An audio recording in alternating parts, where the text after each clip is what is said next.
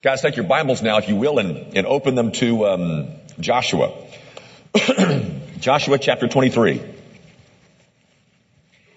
And you follow as I read the first 15 verses. Make it 24. Joshua 24. I'll read the first 15 verses of Joshua 24. You follow as I read. Joshua gathered all the tribes of Israel to Shechem and summoned the elders, the heads, the judges, and the officers of Israel. And they presented themselves before God. And Joshua said to all the people, "Thus says the Lord, the God of Israel, long ago your fathers lived beyond the Euphrates, Terah, the father of Abraham and of Nahor, and they served other gods. Then I took your father Abraham from beyond the river and led him through all the land of Canaan and made his offspring many. I gave him Isaac, and to Isaac I gave Jacob and Esau. And I gave Esau the hill country of Seir to possess. But Jacob and his children went down to Egypt. And I sent Moses and Aaron, and I plagued Egypt with what I did in the midst of it, and afterward I brought you out. Then I brought your fathers out of Egypt, and you came to the sea, and the Egyptians pursued your fathers in chariots and horsemen in the Red Sea. And when they cried to the Lord, he put darkness between you and the Egyptians and made the sea come upon them and cover them. And your eyes saw what I did in Egypt. And you lived in the wilderness a long time. Then I brought you to the land of the Amorites who lived on the other side of the Jordan. They fought with you, and I gave them into your hand, and you took possession of their land, and I destroyed them before you. Then Balak the son of Zippor, king of Moab, arose and fought against Israel. And he sent and invited Balaam, the son of Beor, to curse you. But I would not listen to Balaam. Indeed, he blessed you. So I delivered you out of his hand. And you went over the Jordan and came to Jericho. And the leaders of Jericho fought against you, and also the Amorites, the Perizzites, the Canaanites, the Hittites, the Girgashites, the Hivites, and the Jebusites. And I gave them into your hand. And I sent the hornet before you, which drove them out from before you, the two kings of the Amorites. It was not by your sword or by your bow. I gave you a land on which you had not labored, and cities that you had not built. And you dwell in them. You eat the fruit of the vineyards and olive orchards that you did not plant. Now, therefore, fear the Lord and serve him in sincerity and in faithfulness. Put away the gods that your fathers served beyond the river and in Egypt, and serve the Lord. And if it is evil in your eyes to serve the Lord, choose this day whom you will serve, whether the gods your fathers served in the region beyond the river, or the gods of the Amorites in whose land you dwell. But as for me and my house, we will serve the Lord. The grass withers and the flower fades, but the word of our God, it endures forever. Guys, I've entitled my sermon this morning, you may have noticed, I'm calling this a Romans 12 moment. I would love to spend more time in this chapter of Joshua 24. There's several things in here that I think you could benefit. I mean, for instance, this statement about the bones of Joseph over in verse 32. That's an interesting story, but we don't have time to look at that. But I want to show you something here that I think that Joshua is doing. What he's up to with this statement, or these statements that he makes in the first 15 verses. As I said, I'm calling it a Romans 12 moment. If you know anything about Romans 12, you know that Romans 12 begins with a very famous verse. Verse 1 in Romans 12 is you've heard it before. In fact, it's often memorized, and if you were ever in any kind of scripture memory program, you probably memorized Romans 12:1. I beseech you, therefore, brethren, by the mercies of God, to present your bodies as living sacrifices, which is your reasonable service of worship. That's it. You've heard that before. Well, I want you to turn with me. Keep your finger in Joshua 24. Turn over with me, if you will, to Romans chapter 12, and let me show you what Paul is doing there. And then we're going to come back and see the similarities between what Paul is doing in Romans 12 and what Joshua is doing in Joshua 24. Guys, verse 1 of chapter 12 starts a new section in the book of Romans. One of the ways that you can see that, to see it that it's a new section, is through the word therefore. Now guys, I'm sure you've heard this when Bible teachers teach the Bible. They tell you that when you read your Bibles and you find the word therefore, you are to ask the question, what is the therefore? You've heard that before. But I want you to notice what the Apostle Paul is doing. He has spent 11 chapters outlining some of the richest, the most profound, the most valuable truth that exists anywhere. The whole doctrine of justification by faith is just one of the things that he lays out in the first 11 chapters of the book of Romans. Having done that, the Apostle Paul comes to this new section, beginning in verse 1 of chapter 12, and he says, therefore. Now, do you see that? He's teaching all of this wonderful stuff. For 11 chapters, he is banging out the intricacies and the profundities of the doctrine of justification by faith. Having completed his explanation of that great doctrine, he then says, in light of all of the beauty that I've just told you about, therefore, present your bodies as living sacrifices, which is your reasonable service of worship. In light of the unbelievably marvelous things that I've just explained to you, says Paul, I want you to make this application, understanding now how it is that God has seen fit to save people like us. Therefore, present your bodies as living sacrifices. I told you about this. I told you about this. I told you about this for 11 chapters. I've explained this and I've revealed this. Therefore, present your bodies. The only reasonable, rational response to what I have been teaching you for 11 chapters, says the Apostle Paul, is for us then to respond by presenting our bodies as living sacrifices.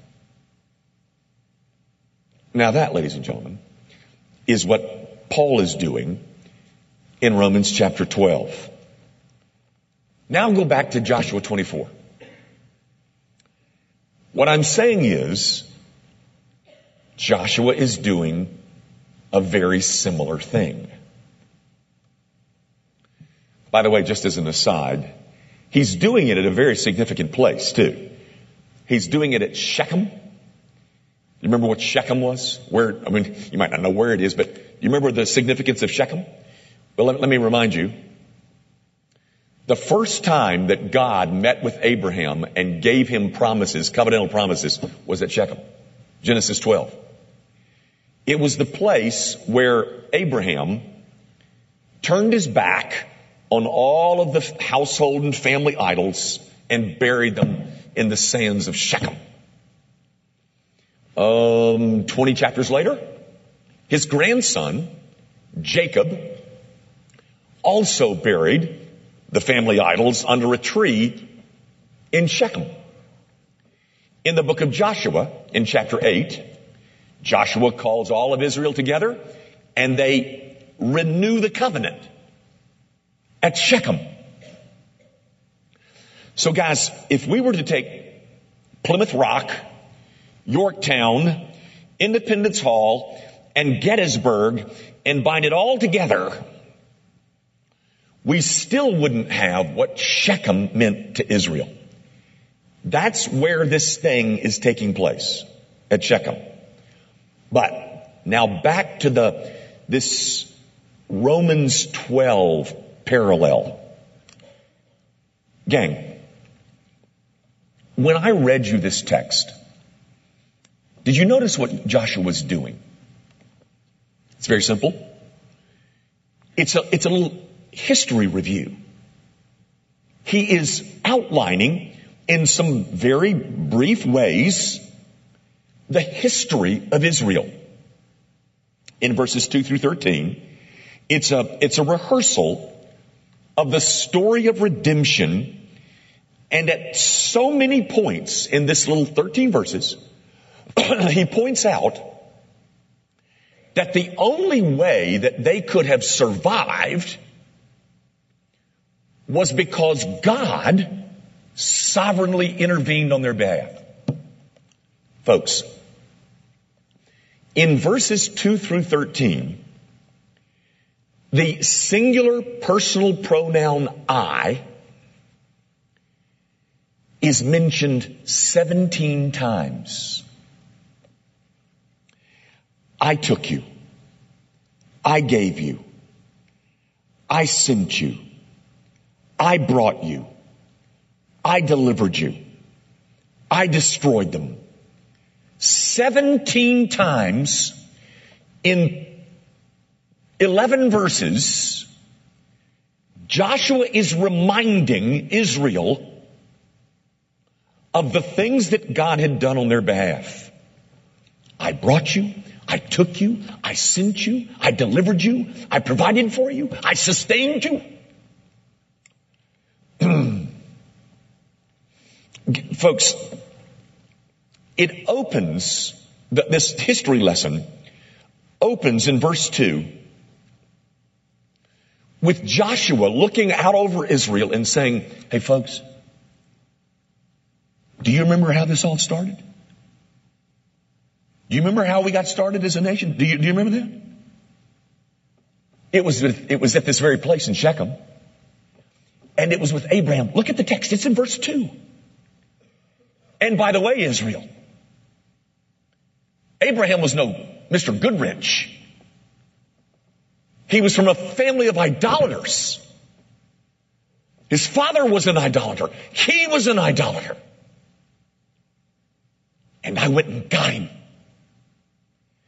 And I sovereignly extracted him from the miry bog of his paganism.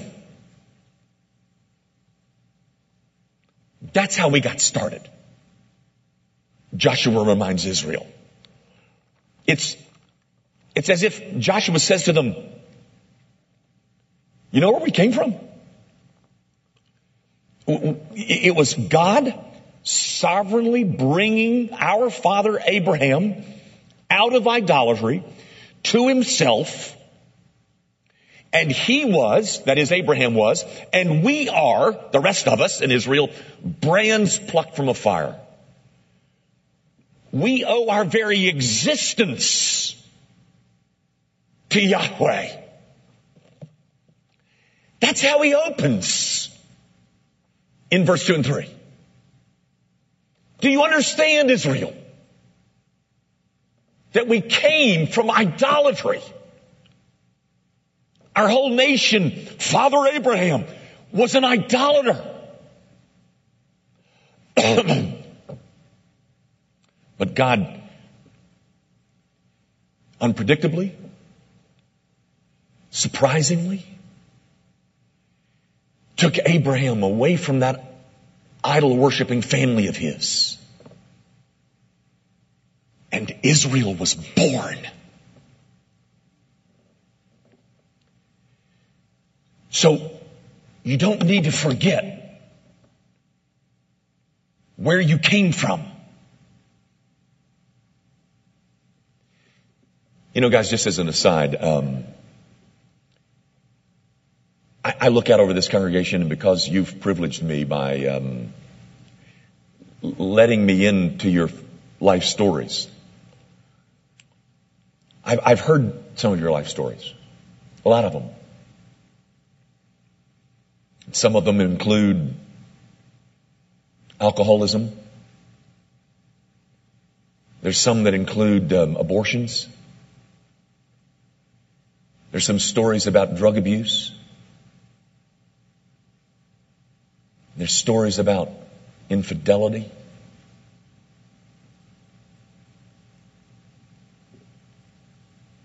And God brought us out of that.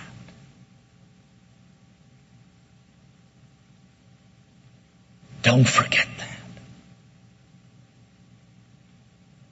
Don't forget from whence you came.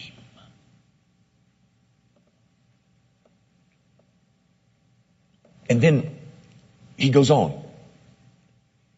He reminds them of the Egypt story. The chapter in their history about Egypt. Oh, you remember that? You know, back there when we were being cruelly oppressed by the Egyptian Pharaoh.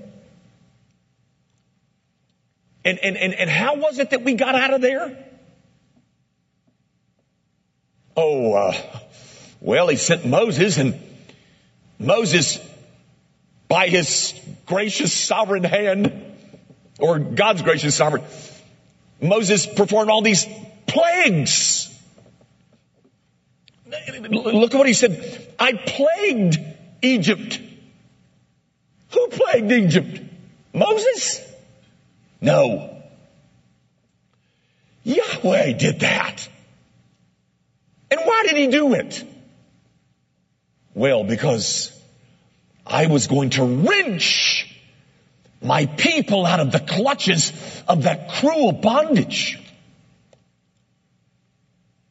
And after about 11 of those plagues, Pharaoh waved a white flag, and we were off and running on our own as a nation known as Israel. How did that happen? Well, that was because God did that. Then, you know, he mentions this part about the Red Sea. It's right there in verse 6. You remember that part. They hadn't been gone very long, and dadgummit, God marched them right into harm's way. They got the Red Sea in front of them, and they've got the Egyptian army behind them. And so what does God do then? Well, he inserts this darkness in between Israel and the Egyptian army, so that the Egyptian army can't see them because of the darkness. And as soon as the darkness is gone, he marches them right into the Red Sea and drowns them all. Hey, Israel, do you remember how we got out of that? Well, it was God. It was God who put that darkness in there. And thus we were delivered from that army that was chasing us. And then, as he tells this story, he somewhat shifts gears just a little bit, because he reminds them, that is, Joshua reminds Israel while he's making this speech at Shechem, he reminds them of the times that God's power on their behalf had been exercised. You know, I've already mentioned the plagues that he sent in Egypt, and that darkness that he put between us and the Egyptian army, and right there in front of the Red Sea. And then of course there was that story about the Amorites. And I destroyed them. That's in verse 8. And then the Moabites, those Moabites, who tried to hire Balaam of Peor to try and curse us, but I didn't listen to that. Or better said, God didn't listen to that. Instead of cursing them, you know what God did for us? He didn't listen to Balaam. Why? Heavens no. He did the very opposite. He blessed us. And then, ladies and gentlemen, I think we always snicker when you find this list of the Amorites, the Perizzites, the Canaanites, the Hittites, the Girgashites, the Hivites, and the Jebusites. Preachers like to throw in, and the termites. Isn't that cute? Ladies and gentlemen, this isn't cute. Do you know what Joshua is doing? He's reminding Israel. Do you remember the Girgashites? How terrified we were. How about those Hivites? Man, they were big. They were ugly. They were mean. And the Perizzites? Why? We couldn't have possibly defeated the Perizzites. And then the Canaanites? Why, they'd been in that land for millennia. And God delivered us from the blasted Canaanites. Can you believe that? Do you remember? Do you remember the Jebusites? The Jebusites. Why, the Jebusites had never been beaten until we came along. And then in this statement of the profoundly obvious, in verse 12, he says, and by the way, it wasn't with your sword that we defeated all them. You didn't do that. God did that for us.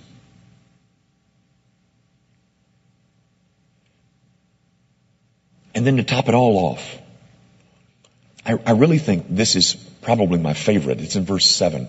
It's the last part of verse 7.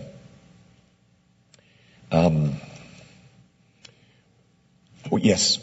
And I gave them into your hand and took possession of the land, and I destroyed them before you. Above that. Oh, yes.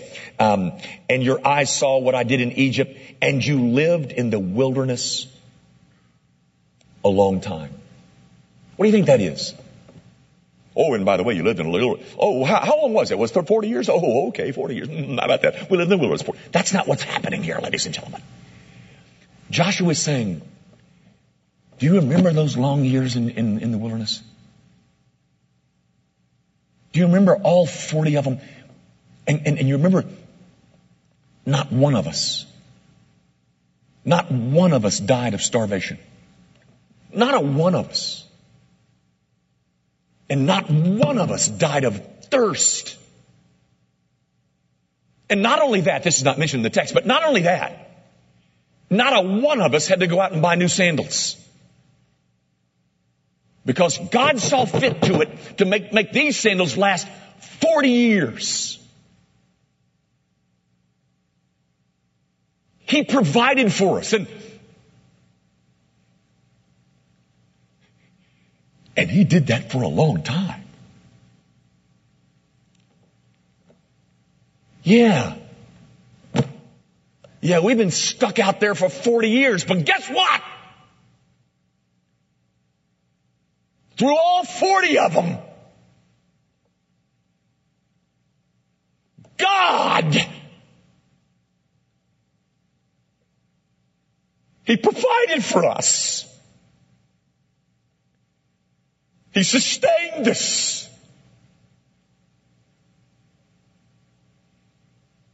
And He did it a long time.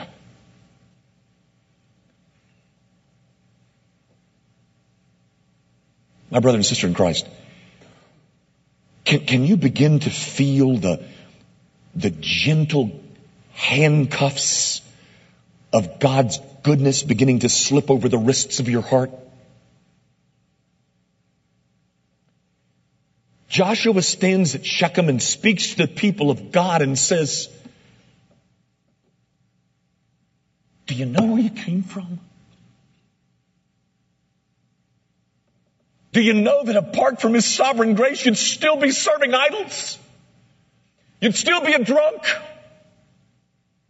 You'd still be messing around with drugs. You'd still be running around on your wife. But God took us out of that miry bog of idolatry. And then there was those circumstances in my job and with the kids, and you know what He did? He led. And you know, I look back at those Red Sea moments that I can mention half a dozen of. And you know what? This God of ours was faithful to me every step of this way. And I remember just personally, you know, ladies and gentlemen, people don't go into the ministry to make money. If you think you're going to get rich in this, you better go someplace else.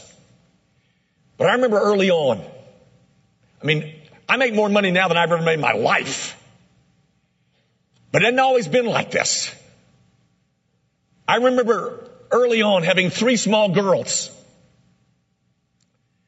And you can ask this woman if I didn't say this 1,000 times. How are we going to educate these girls? How are we going to pay for those weddings?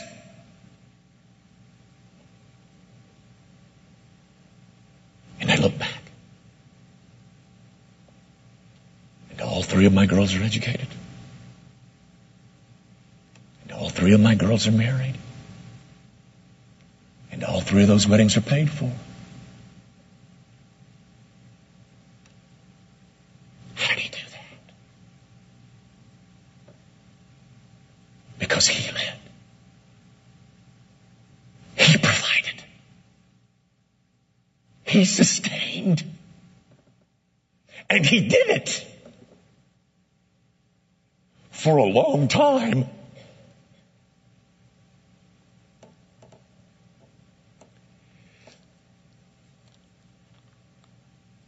Now, we come to verse 14, and Joshua says, now, therefore,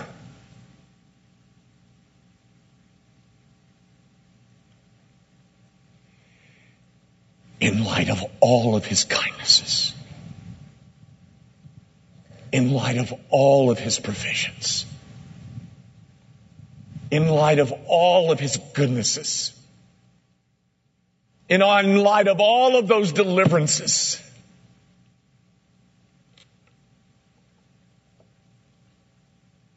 I want you to serve Him.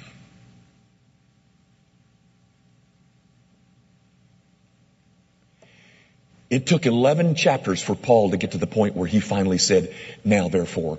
It took Joshua 11 verses.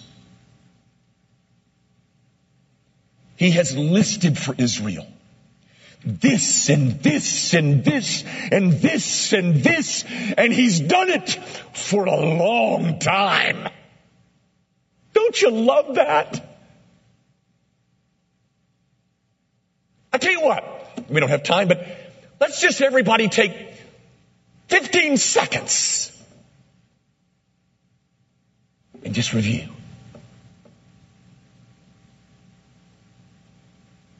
All of those things.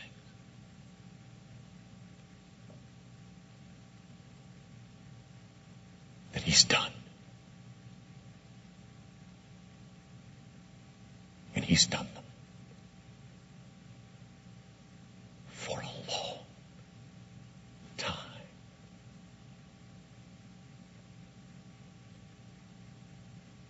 Now, therefore,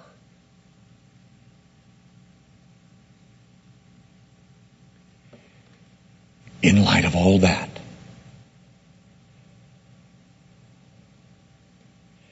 serve Him in sincerity and in faithfulness.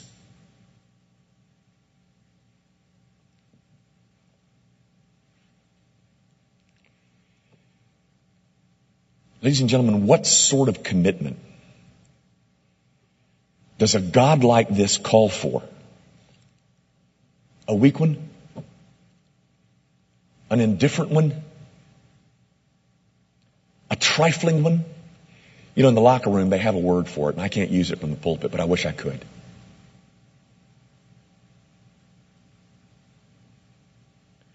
A half-hearted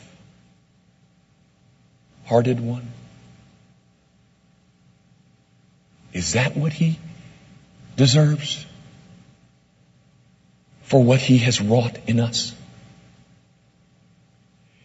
In light of all of the grace that he has displayed,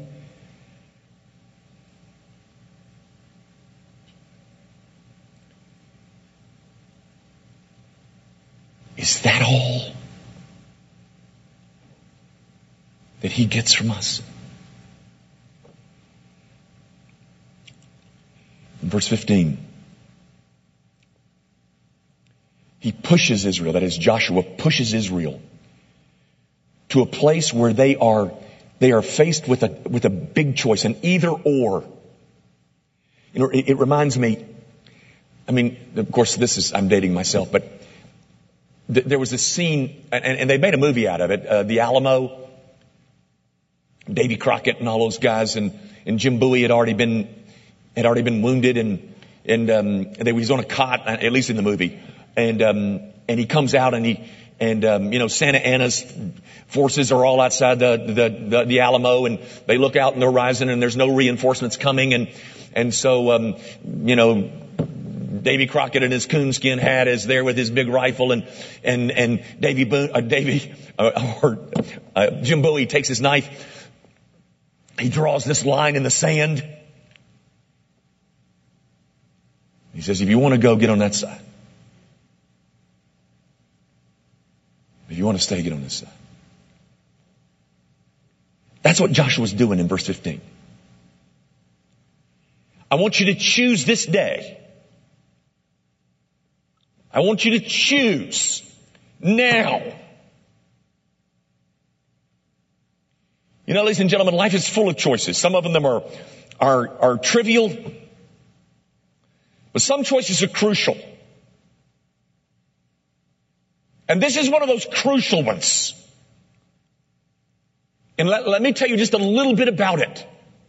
This choice. Just a little bit about it. 3 quick things. First of all, it requires something negative before there's something positive. Notice he says, put away your gods. You gotta say no before you say yes.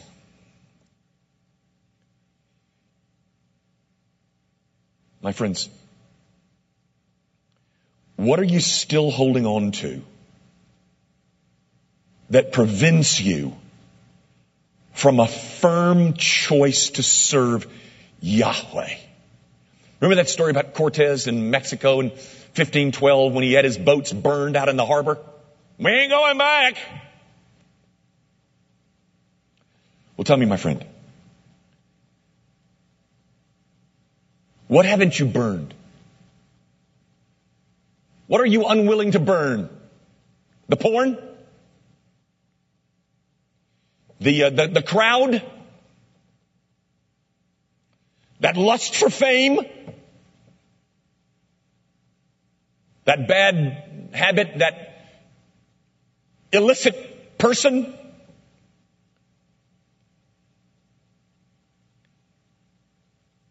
Ladies and gentlemen, you will never say yes until you've first said no.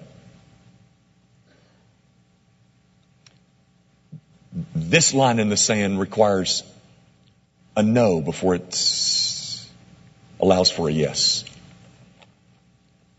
Secondly, choose this day for yourself.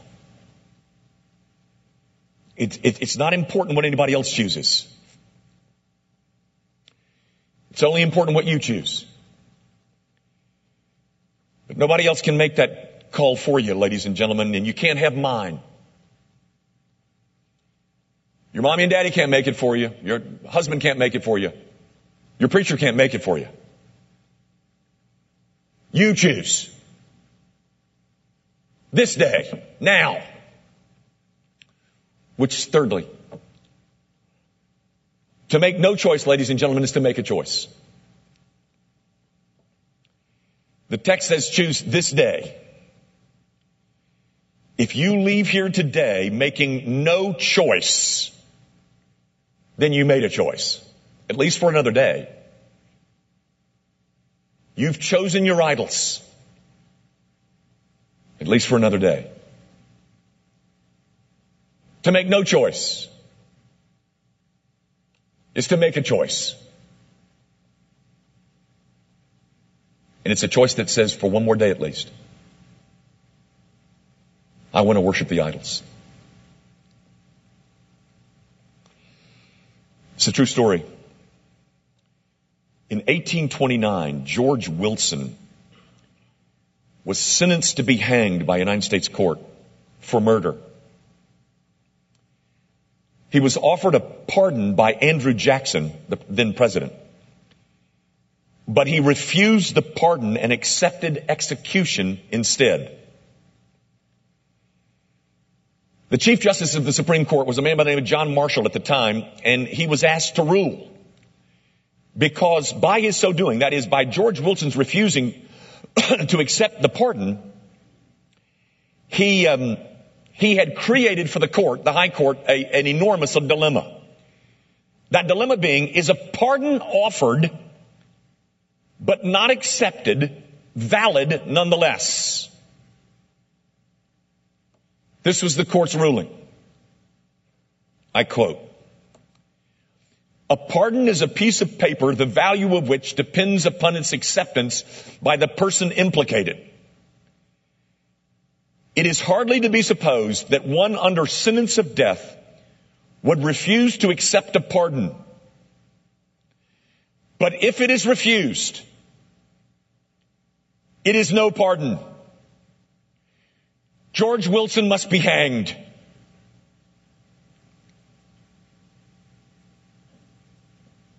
And George Wilson was hanged. You know, sometimes I look at the non-Christian world, I look at non-Christians that perhaps might be here today, and I think, oh, how blinded you are. Don't you realize that every decision that you're making is simply tightening the noose around your own neck? And then I remember, before God intervened on my behalf, I was just as blind.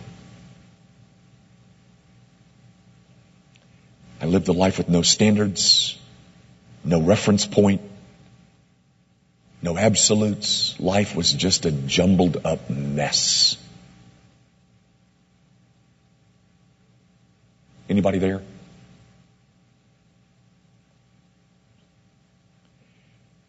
And I say to you, my friend, that the gospel holds out the promise of deliverance for you.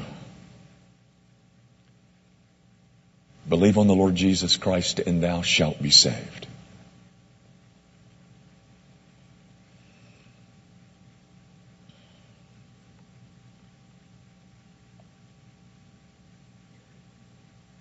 you choose to refuse that,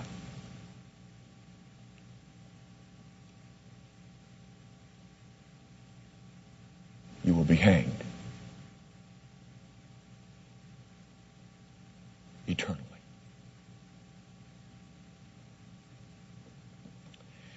Our Father, I do pray that you will use this piece of your word to remind us of all the kindnesses that you have displayed to us. And that what is a reasonable response is that we present our bodies as living sacrifices. That you own us, we belong to you, and we are glad. It would be one thing if we belonged to Moloch, but we belong to Yahweh, a God who is good and has provided for us and led us and sustained us for a long time. And we glory in you. Father, if you've brought people here this morning who have not yet met this Savior of ours, would you open their eyes to see what so many of us saw at some point in the past? That there was no real point to life. There were no absolutes. There was no direction except making more money so that I could get up and spend it foolishly again so that I could go make some more of it. Would you cause them to see the great beauty that is ours as a life in Christ?